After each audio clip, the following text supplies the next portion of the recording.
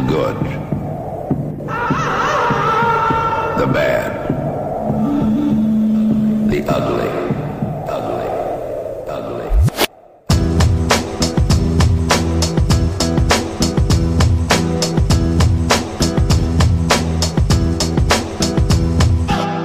Welcome to Sustain Nutrition's podcast, Chewing the Fat, where Joe and James will be discussing all things good, bad and ugly regarding training and nutrition. So pull up your pants, put your best foot forward and get ready for some serious oral pleasure. Without further ado, here are your hosts, Joe and James. Sustain Nutrition. Chewing The Fat. 1. Episode 24? 23. Hopefully the audio fixed that one up. It was a great start. It's probably the best thing you're going to say all day. Do you know what we're talking about? Insulin. And each role. I don't know. We're going to go all through insulin, kind of what it is, what it does, why it's important. Will it hinder your fat loss? Is it something you need to concentrate on or not? Go. Probably not. End of podcast. Thanks. Yeah. Don't forget to leave a review. I think people get their, and rightly so, pay some attention to insulin because the issue that people have is they get insulin resistant, so their body needs more insulin to get the job done, and it's one of the stages of people becoming diabetic is people's insulin resistance increasing or insulin sensitivity decreasing. Hope I've got that right way around. So let's break it down. So the role of insulin, the hormone insulin, the hormone insulin. You can play a drinking game. Every time I say insulin, take a shot of water, syrup. Stay hydrated. When you eat any kind of carbohydrates, so whether that's simple sugars or complex carbohydrates like sweet potato, rice, pasta, etc., your digestive system will break it down into its simplest form, which will be glucose, and then that passes into your bloodstream. Then a signal sent to your pancreas. Someone's been reading. What was that? A pancreas? Questioning myself. I hope no one of any authority listens to this. If we're breaking it down, obviously we could go much more in depth, but this is going to be very basics. That there's your blood sugar. Shut up. Your blood. Shut up. Shut up. Your blood sugar's been raised, and then your body will release the required amount of insulin to kind of round up that sugar that's in your blood, and then it'll force it into cells. So usually kind of put it into your muscles, so then you can use that for when you're kind of running, lifting, sprinting, whatever activities you do. And then obviously your blood sugar drops down because it's pumped into your muscles. Yes, so the issue comes when people take in. Now there's a specific process behind this that is beyond me, but it's not. Fat gain isn't entirely to do with carbohydrates. It's to do with a positive calorie balance. So if you overdo fats, there is a process by which your body stores those calories as fat. So it doesn't mean that if you cut all your carbohydrates out that you will lose body fat. Your calorie balance, what's the word? Input? Nah, like the total. Yeah. Like whether you are in a surplus or a deficit is going to determine whether you burn fat or not. So don't let this kind of confuse things. But what it is going to teach us is the problem you have is people eat sugary foods and their bodies think that their bodies don't deal with it very well, so they absorb the sugars faster. So someone who has got your glucose sensitive insulin secretion, GSIS, so you've got 5 levels. 5 is normal, then you go all the way down to 1 where your body stops producing any insulin, so type 1 diabetics, or type 2 diabetics where they produce too much insulin but the body is resistant to it. I'm hoping this is all correct. I believe it is. So when you are at level 5, then your body produces the right amount of insulin. So the problem is, as you go down this, your body produces more and more and more because your cells are getting resistant. So the problem you then have is, if you're at the normal level, when you have sweet potato or sugar or whatever carbohydrate source you prefer, your body will release the right amount of insulin. So then it's pushed into the cells, whether that be muscle or fat. Whereas the more and more you have, the more circulating insulin you have, this is where you have more issues, and people have problems with hunger regulation, because your body will have like an apple and it'll release loads and loads of insulin. So you then, the system isn't working properly, and you need to teach it the right way, essentially. Yeah, so I think the issues come down, like I say, so you imagine your muscles being like a massive hotel, so a huge hotel. So then if the blood... I'm going to go deep on this one. If the glucose in your blood are the kind of the guests, then insulin's going to go and it's going to put all those people into those rooms. Now, when those rooms are full and you can't store any more people in your muscles... I feel like I'm losing it a little bit. Already. I felt like that talking about it. in each of the rooms... then these extra guests need to go somewhere. So then, obviously, your body's storing a fuel system, so it's that glycogen that's going to help you lifting your weights, doing your runs, doing your spin class, whatever it is that you're doing. If those cells are full, then your body's going to go, right, I need to store this as energy for a later date, and that's when it's going to get converted into fat. So like Joe was saying, it's still going to come down to a calorie surplus, but... sorry, Fenton's got a bit naughty. If your cells are full and there's nowhere else to kind of store your glycogen muscle wise, then you're going to store it as fat. And this is why kind of people who have more muscle mass, more lean muscle mass, can eat more carbohydrates or deal better with carbohydrates. That's why kind of lifting weights and kind of almost draining your muscles of the glycogen is so important. So then you can store more. But like Joe was saying earlier. If these cells are full and your blood sugar keeps on rising, then your body's going to go, I need to release more insulin because I need to round up all this glucose and put it somewhere. And that's kind of where the issues come, when your body just gets kind of stressed out and is just non-stop producing insulin and you become resistant to it. So insulin is a very useful hormone, and bodybuilders anabolic. will take in exogenous, as in they will inject insulin because it can force carbohydrates into the muscle. No, I'm going to play with this pen. So this is the thing. There's an awful lot of knowledge out there, and I think the reason that we sound slightly unsure of ourselves on it, because A, it's quite complex stuff, and B, it's just not needed on like a day-to-day level of the people that we deal with. No. Or even, for me and James, you've got really lean. It's just not that important. So the thing people will say is insulin resistance sounds bad. You'd be correct. How do you become more insulin sensitive? Well, I used to think that you had to take out all the carbs and your body had to learn to use them again. And then I remember reading something that was saying, actually, you don't need to do this. As long as you choose the right carbohydrate sources, your body will learn what to do. So as long as you put in your sweet potato, your fruits, your brown rice, things like that, then you will become more insulin sensitive. It doesn't mean you have to remove your carbohydrate sources. When you weight train, you teach your body to become more sensitive to insulin, because you will deplete the glycogen and your body will then better be able to absorb the carbs that you do have. So there's things where you can reduce people's scale of insulin resistance by making them do high intensity HIIT or HIIT, high intensity resistance training. So this is why we get people to do those certain things, and ultimately it's hard, isn't it? Because it is going to help your insulin sensitivity, but that is not the reason that people are overweight. So it's stuff that we know about. I'm drawing back. The knowledge that I've got there is from a Phil Learning course I did when I was a PT at Virgin Active, which is north of 4, maybe even 5 years ago. So it's a long time ago, and I just haven't needed that knowledge. What I've actually gained so much more from is the psychology side of things, and looking at how to help. When do people struggle? Well, it's not because they're not sure how to make themselves insulin sensitive. It's because they don't know how to stop eating shit, and they don't know what's wrong with their food at the moment. And it's trying to, I say it endlessly to people, because I deal with a lot of the people who do a week of coaching, and they say, this week's been brilliant. I now know what I need to do. Like, you knew what to do before, you just weren't doing it. And you see it when people, especially clients, say, I already know what to do, but I just can't do it. It's like you're looking in completely the wrong place. Throw the idea of you need more knowledge away and just find how to apply it. Like, look at what you're doing wrong and why are you doing that, and fix that. What are the simplest solutions to get you doing the right things?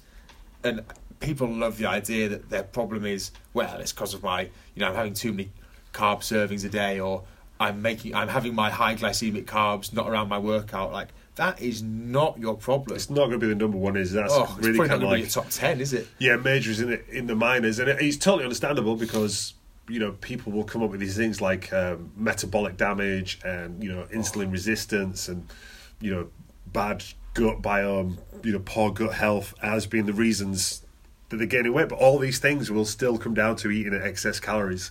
That'll be the number one reason. So there's going to be some kind of specific behaviours, habits, choices that you make that have caused you to gain weight. And it's, you might be insulin resistant, but it's probably not your key focus to think about right now.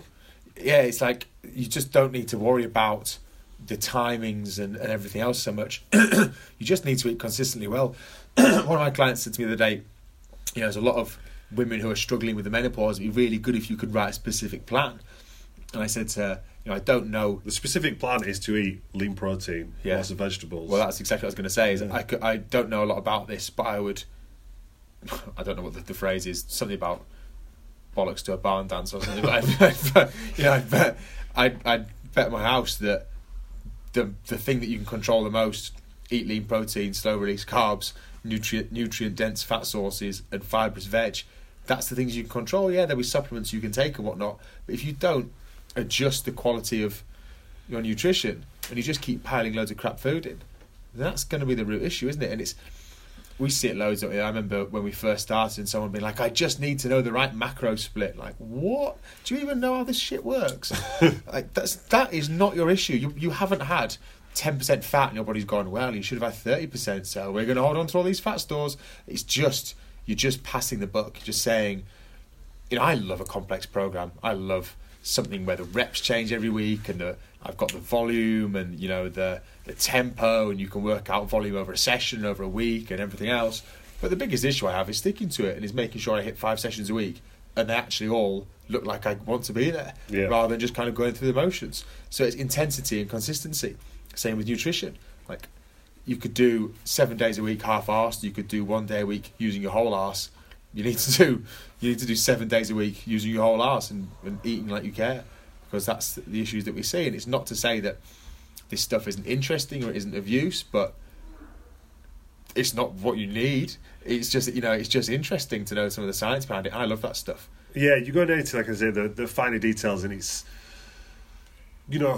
balancing your insulin levels out is not necessarily going to make you stop drinking 2 bottles of wine over a weekend, or reaching for chocolate cake when you get pissed off with Susan from HR because she's been a snidey bitch again. That cow. That fucking bitch. She doesn't know about my insulin resistance. So yes, insulin is important. It's something that happens in everyone's bodies. It's like you say, it's a super powerful anabolic hormone. It's going to help you shuttle your proteins in, your glucose, loads of other minerals into your system. But I can hand on heart say that this is not going to be the reason why you are gaining weight or have gained weight or are necessarily struggling to lose weight. As an interesting aside, there are Andy was saying, the guy that owns the gym that we work from uses berberine and something else. This is just, I'm not suggesting anyone rush out and buy these things. It's just because people find it interesting, that can make you more insulin sensitive. So again, there are things that can be used exogenously, but if you've got, eating well and lifting weights is going to be if you're number one. eating Haribos and not training, like I am, then that's probably going to be,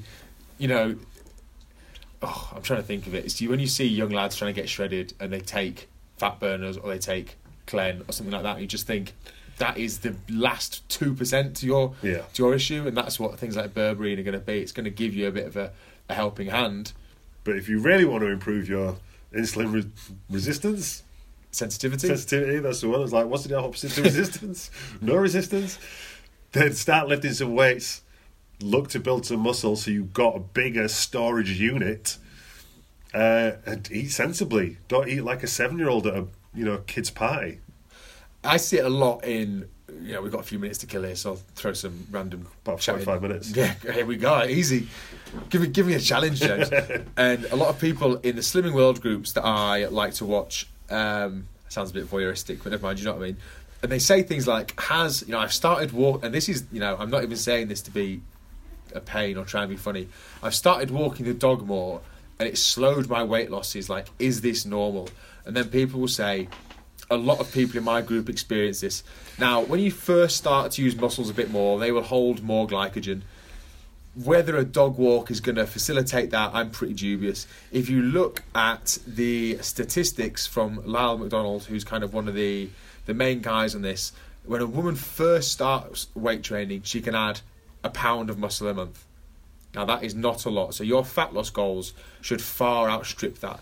If you've done it for a year, it goes down to half a pound, then a quarter of a pound a month, and then you're looking at as good as nothing. Your genetics will determine nearly all of this, and muscle gain will not offset your fat loss adjustments. I did have a reason for saying this, but I feel like that's just a semi-useful question anyway. People get so caught up in the idea of muscle gain and, I have lost it anyway. Weight gain. Yeah, and weight gain, and it's just not the case. You just need to stick to the basics. Oh, that was it. If you want to lose weight, getting strong, I was thinking about this, I was walking through Morrison's last night, you have to get strong or extremely fit. There's a guy who runs some distance running here, and he's 6'2" and lean as a bean, and he's on like 6,000 calories because he can run so far and so fast for so long. He's just a machine that uses so much energy. If you are a middle-aged woman who has never done any real challenging exercises, you haven't got stronger, you haven't got fitter, I feel like you're talking to me. Your ability to burn calories, you've got a fair bit of muscle on you. Look at your calves. You do not have the capability to burn a lot of muscle. So you see these women in the Slimming World groups who are 18 stone, and that is a 9 stone woman with 9 stone of fat on her, or 10 stone woman with 8 stone of fat, whatever you want to say. I don't care. So the problem you've got is you haven't got a machine that can burn much energy because she's not very strong, she's not very fit. So when it comes to how much energy she's actually putting out in a session, it's not very much. If you put an extra 3 stone on my back, I'm not going to burn very many calories in a session because I'm going to be so damn tired. Yeah, you got to think like muscles, active tissue, so it requires energy to keep it. And this is another reason when people stop training and then they lose their muscle, it's because your body is just like, right, just use it or lose it. And if it's not serving a purpose, this muscle, then your body's going to get rid of it. Shut up, simple as that. But then if your body fat's just like a huge cloak that you wear, it just sits there and just slows you down. It's stored energy, isn't it? It's not costing your body anything. You just don't lose strength like people think either. Like, no. I could not train for a couple of months and you give me a week or two and I'll be back pretty close to where I was. Like, I never lose much. Now, some of that's going to be genetic, but that's something that I've worked at for the past 14 years. And I think that people are so caught up in the idea of holding water and avoiding muscle mass and stuff. But it is just the one thing that would make the world a difference for a lot of people to be able to do. Because if they could squat a bit more, row a bit more, press a bit more, their bodies just become this furnace for burning energy. And at the moment, it's just not. And I think people get so lost in these minute details, or that this pound here and there, they completely miss that. Man, if anyone's still listening to that, I feel like that's just absolutely come out of the blue. Any more to add? Oh, what's up, Fenton? Sniffles? I was going to talk a bit about the blood sugar monitor. Yeah, go for it. So I've got a blood sugar monitor, so I can see what my resting blood sugar is. How was it looking yesterday after you had donuts? I don't know. Funnily enough, I didn't do it then. It couldn't pick it up. It thought I was a bottle of Ribena. It thought you pricked the donut. So raspberry jam on monitor. Oh wait, I need some more pinpricks. So what I do is I prick my finger and I put my spot of blood into the monitor, and it tells me what my resting blood sugar is. So anything what over... do you do? You do this first thing, though? Do it in the morning, yeah, so it's fasted. And then anything over 7, is that right? Anonymous guest, yeah. Anything over 7 is a sign of being pre-diabetic, which means that there's a lot of carbs knocking around in my bloodstreams. They're not going into my muscles. So then I know I'm eating too much. And that's because your muscles are full. Yes, so my muscles are full. So any extra carbs that I now eat, they are going to go into my bloodstream. My body's going to go, nope, we don't need these. Let's pack a few more pounds onto fat. Yeah, store it for a later date, and the best way of storing fat, or long-term fat, is your fat batteries. Factories. So it means that if my blood sugar's lower, then I can eat a bit more if I'm looking to add weight or add muscle and not fat. So you can use these things to assess. When people say things like, I'm going keto, or I think I'm in ketosis, you can get keto strips to test these things, or my blood sugar was low. Like, it might not be. This might just be your perception of it. People go into a bit of a panic sometimes when they get a bit hungry. And it's just an interesting tool to have. Again, it's not something that I've ever recommended to anyone do, but for the sake of 20 quid, and it was something I was moderately interested in. You are quite sciencey though, aren't you? Yeah, super geeky with stuff like that, yeah. Quite geeky. I did think of something else to say then, but I think I've forgotten it again.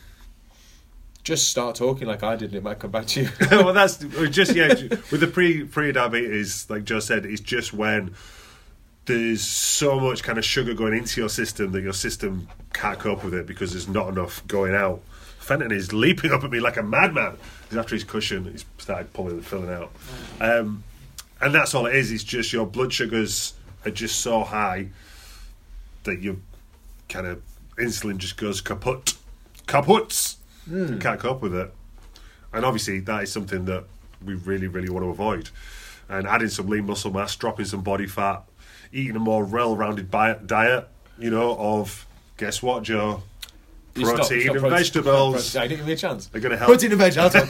Going to help level out your blood sugars. This is one of the things that Sustain is kind of founded on, is just managing your blood sugars, because when you do that, your cravings, hunger, everything else gets handled, and you get to still eat a lot of food.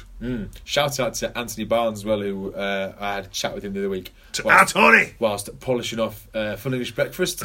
I ordered the wrong one, actually. The app threw me and I ended up getting it with chips, which I didn't really want to. Where did you go? Wetherspoons? Yeah, it was Wetherspoons, obviously. Legend. And he was saying he'd read a book. Did you have a pint? No, I didn't actually. It's been good. Loser. No, I had a double whiskey instead.